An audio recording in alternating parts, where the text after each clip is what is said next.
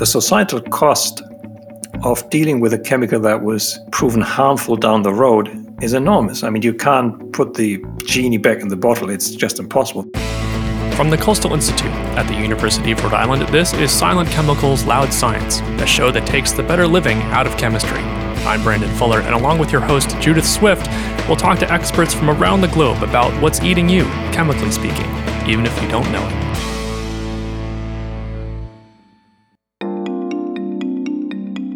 Chances are in the last 5 years or so, you've heard the term PFAS, or one of its counterparts like PFOS or PFOA. But like many people, you may still be wondering, what are they? PFAS, inventions from hell and heaven, I guess. Beautiful chemistry that were produced and initially helped with making the first atomic bomb in the US.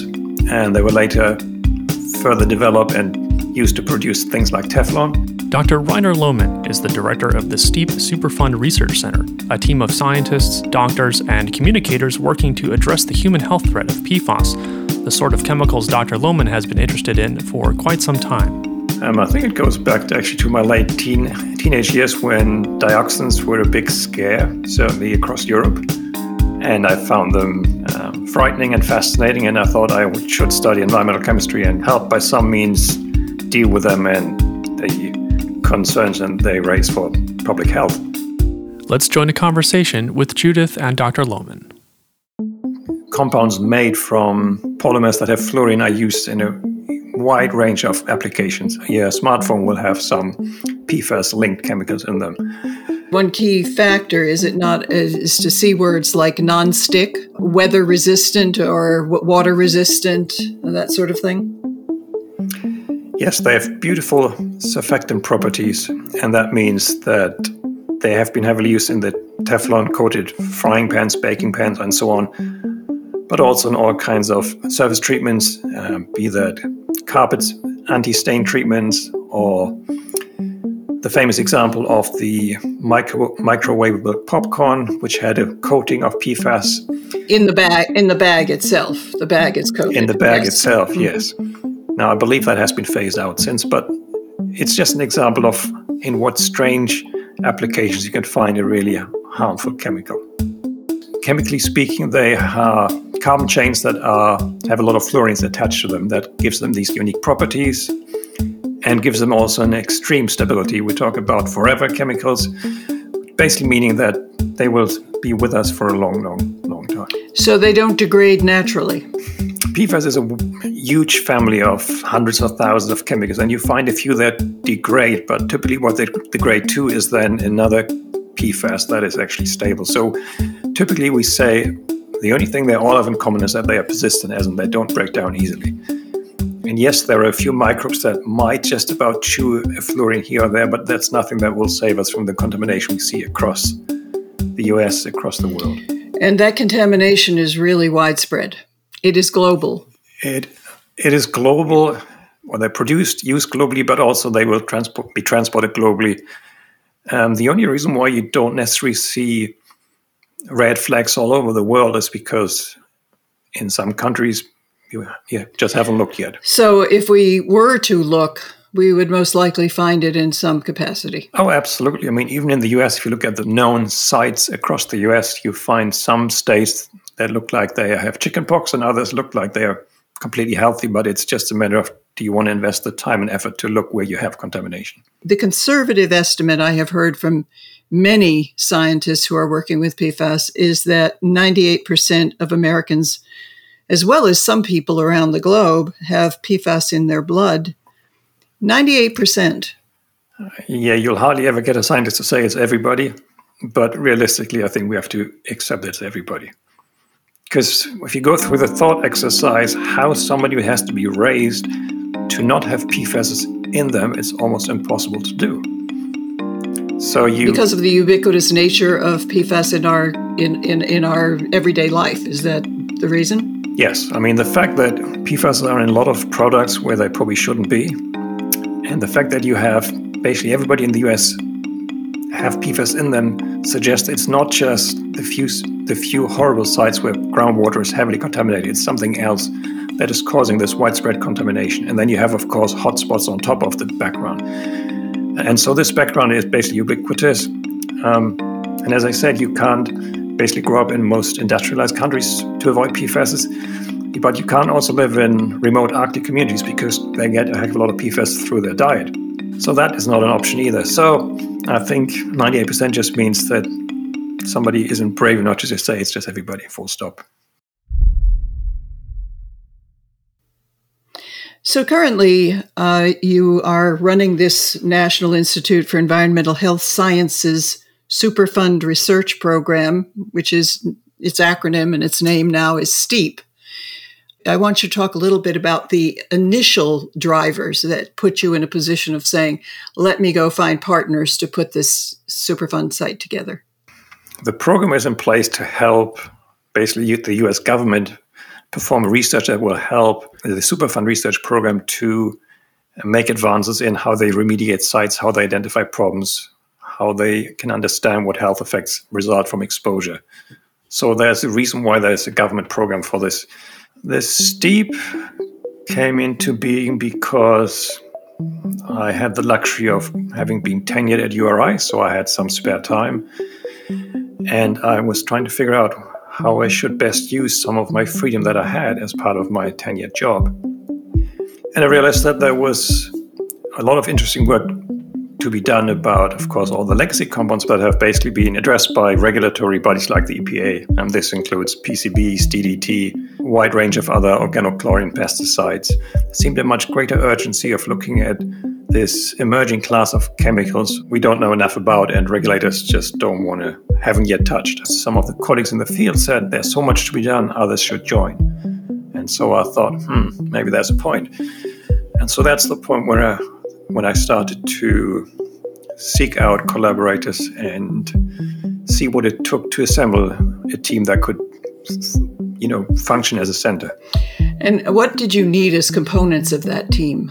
Well, the unique thing about these Superfund Research Program centers is that they combine cutting-edge research with a number of cores, and the cores are there to foster integration and have their own specific functions. So there's a training core for the graduate students and postdocs. There's a community engagement core, so that actually means you have to have research that is relevant to affected people. You have the research translation core.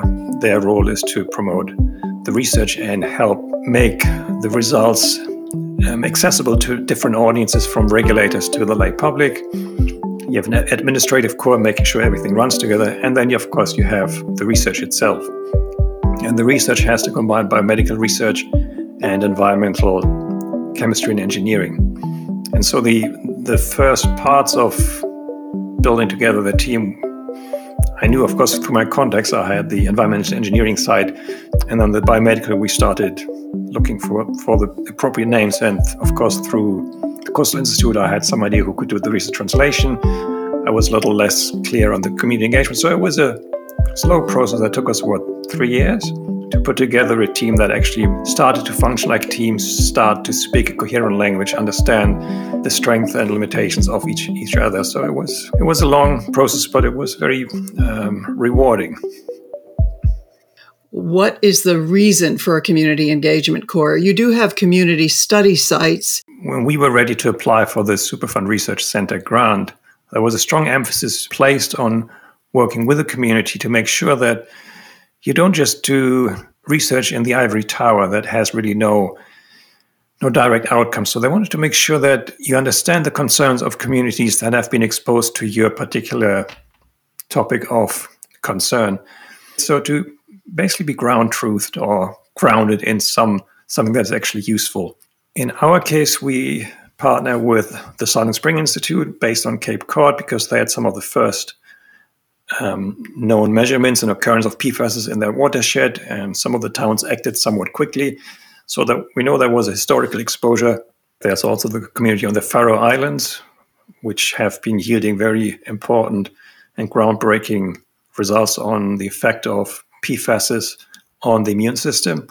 That link has been more difficult for most of us to engage in just because they're very remote. So, Rainer, you are actually going to be spending time there this summer as a Fulbright scholar. And I wonder if you could talk a little bit about what you're hoping to accomplish and why the Faroes in particular were a wonderful place for us to partner with. The Faroes were an ideal partnering for us because they have a long history of working with birth cohorts, so epidemiological studies where they can track how children develop and if there's changes within their health, how that can be traced back to pollutant exposure they have, either through exposure in the womb or through breastfeeding or through diet throughout their growing years. And that study has basically been carried forward by the chief physician on the islands, Paul Weihe, and his Danish collaborator, Philippe Grandjean. And they're basically part of STEEP. Initially, a lot of their concern was that the community was a traditional whaling community, so they caught whales and ate them. As we know by now, there's a lot of mercury in high trophic level fish and mammals. So there was concern about the mercury exposure and how that affects the health of the Faroese. And the last 15 years, I think PFAS have risen to being the chief concern for the health and well-being of the Faroese of all ages, but particularly, of course, the children. We teamed that field-based study up with a toxicologist who works in the labs. And what we're trying to get out of the combination of those two is to being able to see whether chemicals on their own or in mixtures, as in when you add 2 or 3 together, whether there are different effects. And we can't test this in humans because we all are exposed to a mixture. So we already have the mixture effects, but we don't know how to disentangle them. So by pairing a field-based person up with a lab-based person, we can get at those differences. And we also can get a better idea on the mechanisms of how the PFAS are taken up, where they bind to, where they end up, and then what happens to them afterwards. So that's on the biomedical side. On the environmental chemistry side, we have a focus on the Cape, where Elsie Sunderland from Harvard is looking into the transport of PFAS through the groundwater, basically. So they're looking at how the presence of the PFAS changes as you move away from where they were used, and what that means for what is retained, for how long they will continue to leach, and where they will end up. And then lastly, my own research group is looking at different and novel detection tools to help either scientists on the academic, regulatory side to detect these chemicals in the water, in the air, and use that to better understand where they're coming from, where there's problems, and how we can use that information to better understand the exposure of humans. So where do we get the chemicals from? Is it drinking water, or is there something else? So what about why they're harmful to human beings? Again, you're not a medical person, I understand, but you certainly have a broad understanding of this. Sure, there's 2 distinct groups of exposure and effect that we, I think, are aware of. There's the high-end exposure that is typically reserved for those that either work in the manufacturing or the chemical industry and the communities that are surrounding them, and then communities that have been affected by high discharges, particularly to drinking water. So that would be communities like Cape Cod, where there was a fire training area, but also a military base, and both of those heavily used aqueous film-forming foam, and that seeped into the ground. So at the high-end exposure, there's good evidence, strong evidence that causes several kinds of cancer. It's linked to ulcerative colitis and high cholesterol. Luckily, most of us are not in that position. Our exposure is not that high, but as we discussed, we still have PFAS in our blood. And that's where studies like Philippe Grandjean's on the Faroe Islands become important, because now there we can see what happens when you have a more background, lower exposure, and you still have adverse effects, and that include the compromised immune system, that includes this changes to your metabolism, links to obesity, and so forth. Some of the results suggest strongly that if babies are born to mothers who have high levels of PFAS in their blood and milk, then there's signs of a compromised immune system. And the way that Philippe Grandjean was able to show that is very smartly measuring the immune response to vaccines. So at some of the routine vaccines, he would look for how the immune system responded, and typically after vaccine, within 2 weeks, you build a lot of antibodies and the vaccine was a success. He was able to show that the more PFAS was in the blood of mothers and or children in this case, the less strong this immune response was. So clearly showing there's a somewhat compromised immune system through too many PFAS in your blood. How did they become so widespread? We've known for how long that they are problematic. The question is, who is the we? So I think now we know through litigation that some of the producing industries knew about problems with their products and their chemicals for a lot longer than the general public knew or the regulators knew. So the first studies that show problems are from the 70s. If you say we, the regulators, EPA took action around the millennium, so around the new millennium. I think now the evidence is just much stronger that there are problems. Why are they so widespread? Well, the story unfortunately isn't that different to the way DDT was produced, handled, defended for a while till it was phased out. So EPA has taken action not through banning the compounds, but through a voluntary agreement. So the worst three chemicals, really, PFNA, PFOA, PFOS, some of those that were known to accumulate in humans were phased out of production in the US, in Europe, and in Japan. But it was a typical sweet deal because the products that we rely on were still being produced. Industry now just used different chemicals to make the same products. And the replacement had to be very similar in nature, in properties, to fulfill the same duties. So if you want to make Teflon, you need certain chemicals to make sure that you can make the reactions. And so you need these surfactant-like properties, and all the replacements that we know of so far are almost as bad or have caused similar contamination that we wanted to avoid and restrict with PFOA. So the solution was really to not interfere with the production cycle, just to get rid of the worst chemicals at the time. As you are certainly well aware, science itself has been attacked quite a bit, and we are in an age where we're hoping that the pendulum may swing back in another direction so that science will gain its rightfully respected place in society. You were an author on 2 papers that address the concept of essentiality. And I wonder if you could talk about that a bit.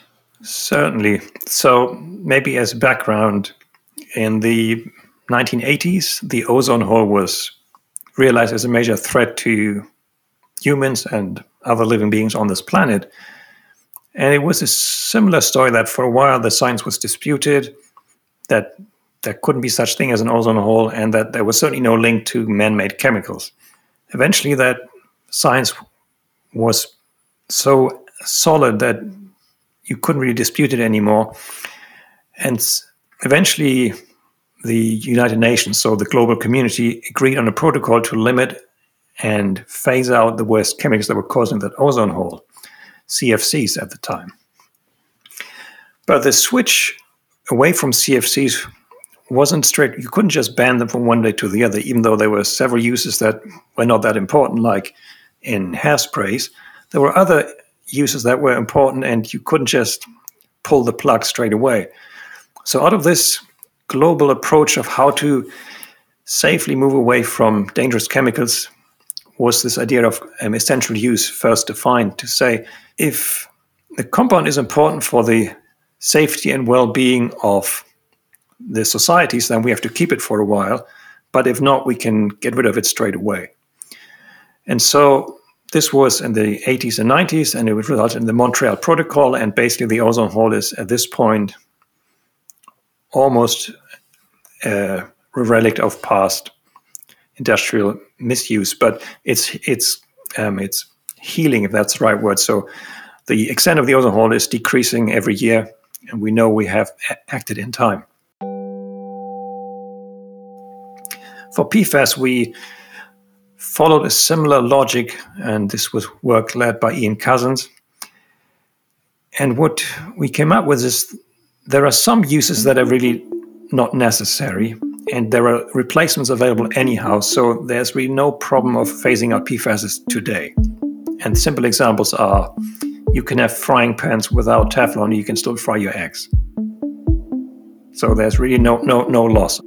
So that was the non-essential use, and that was easy. And then we identified a group where it's a little more difficult because the use of the PFAS is kind of essential, but alternatives have been developed already. And that, at this point, actually includes also the aqueous film-forming foams, which the military had used so widely. At this point, non-fluorinated alternatives have been developed. They are almost as good. Even within the US, the DoD is going to phase out the use of fluorine-containing firefighting foams. So that's, again, one way you can say, all right, at this point, they seem to be essential, but we have alternatives, we can switch. No major problem. And then that leaves the third category where at this point you have to accept, yes, only PFAS can fulfill that function and we have no functioning alternative.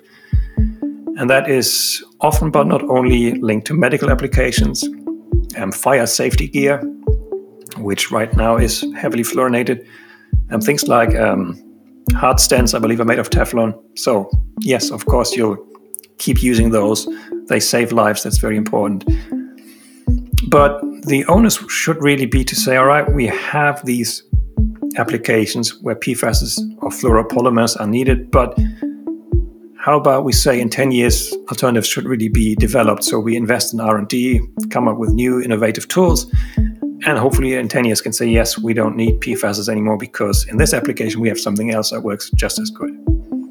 So really the focus is on encouraging innovation and greener materials.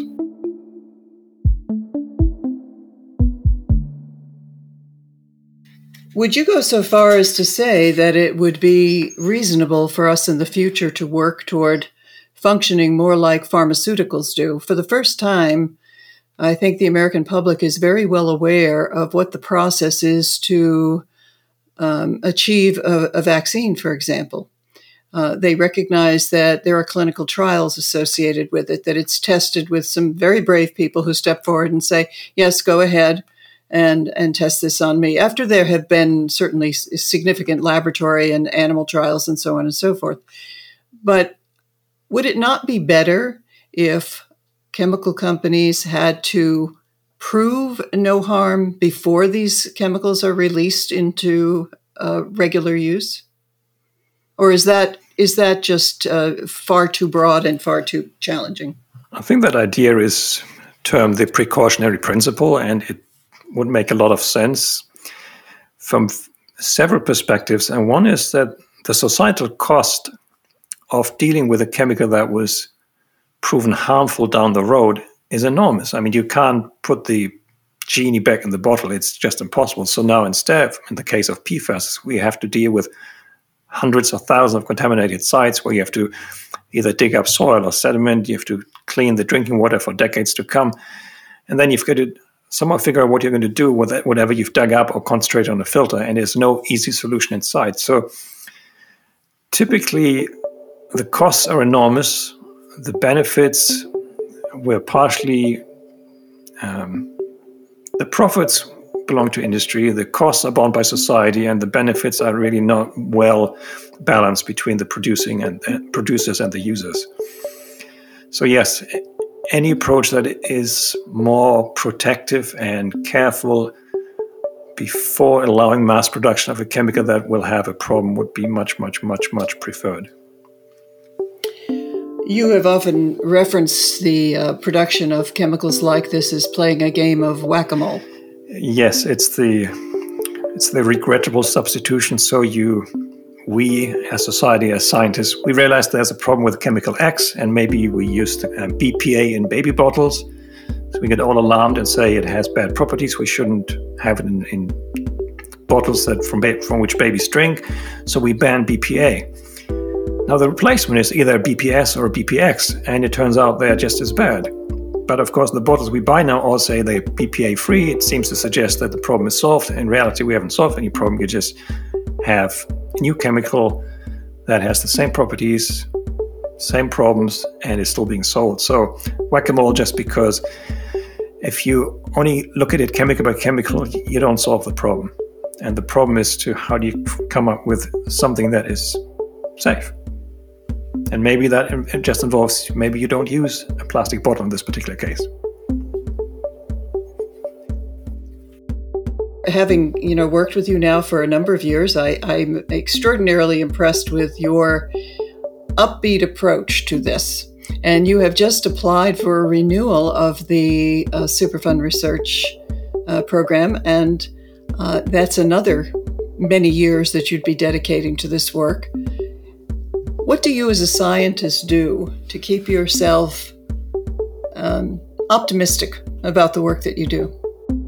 Something very interesting we had in these discussions with our community partners and our community engagement experts was, does it actually help the affected people to know what is in their drinking water, what is in their blood?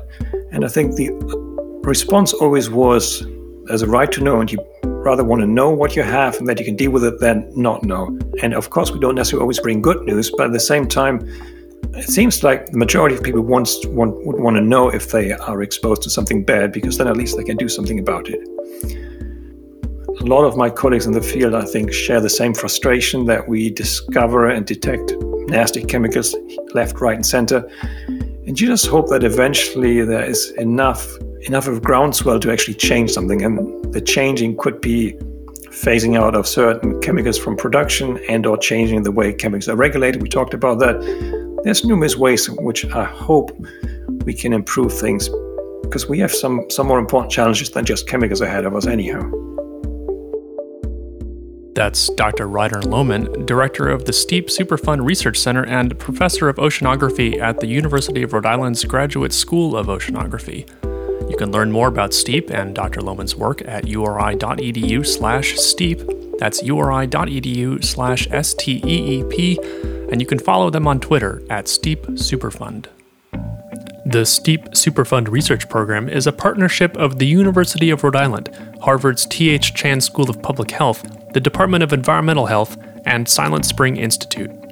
Research reported in this podcast was supported by the National Institute of Environmental Health Sciences of the National Institutes of Health under award number P42ES027706.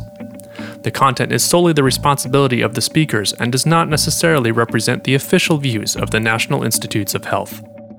Silent Chemicals Loud Science is a production of the Coastal Institute at the University of Rhode Island, hosted by Judith Swift and edited by me, Brandon Fuller. If you haven't already, make sure you don't miss our next episode by subscribing to Silent Chemicals Loud Science wherever you get your podcasts. You can find us online at uri.edu/Coastal Institute, on Twitter at uri_coastalinst, that's INST, or on Instagram at uri_Coastal Institute. Thanks so much for listening. We'll see you next time.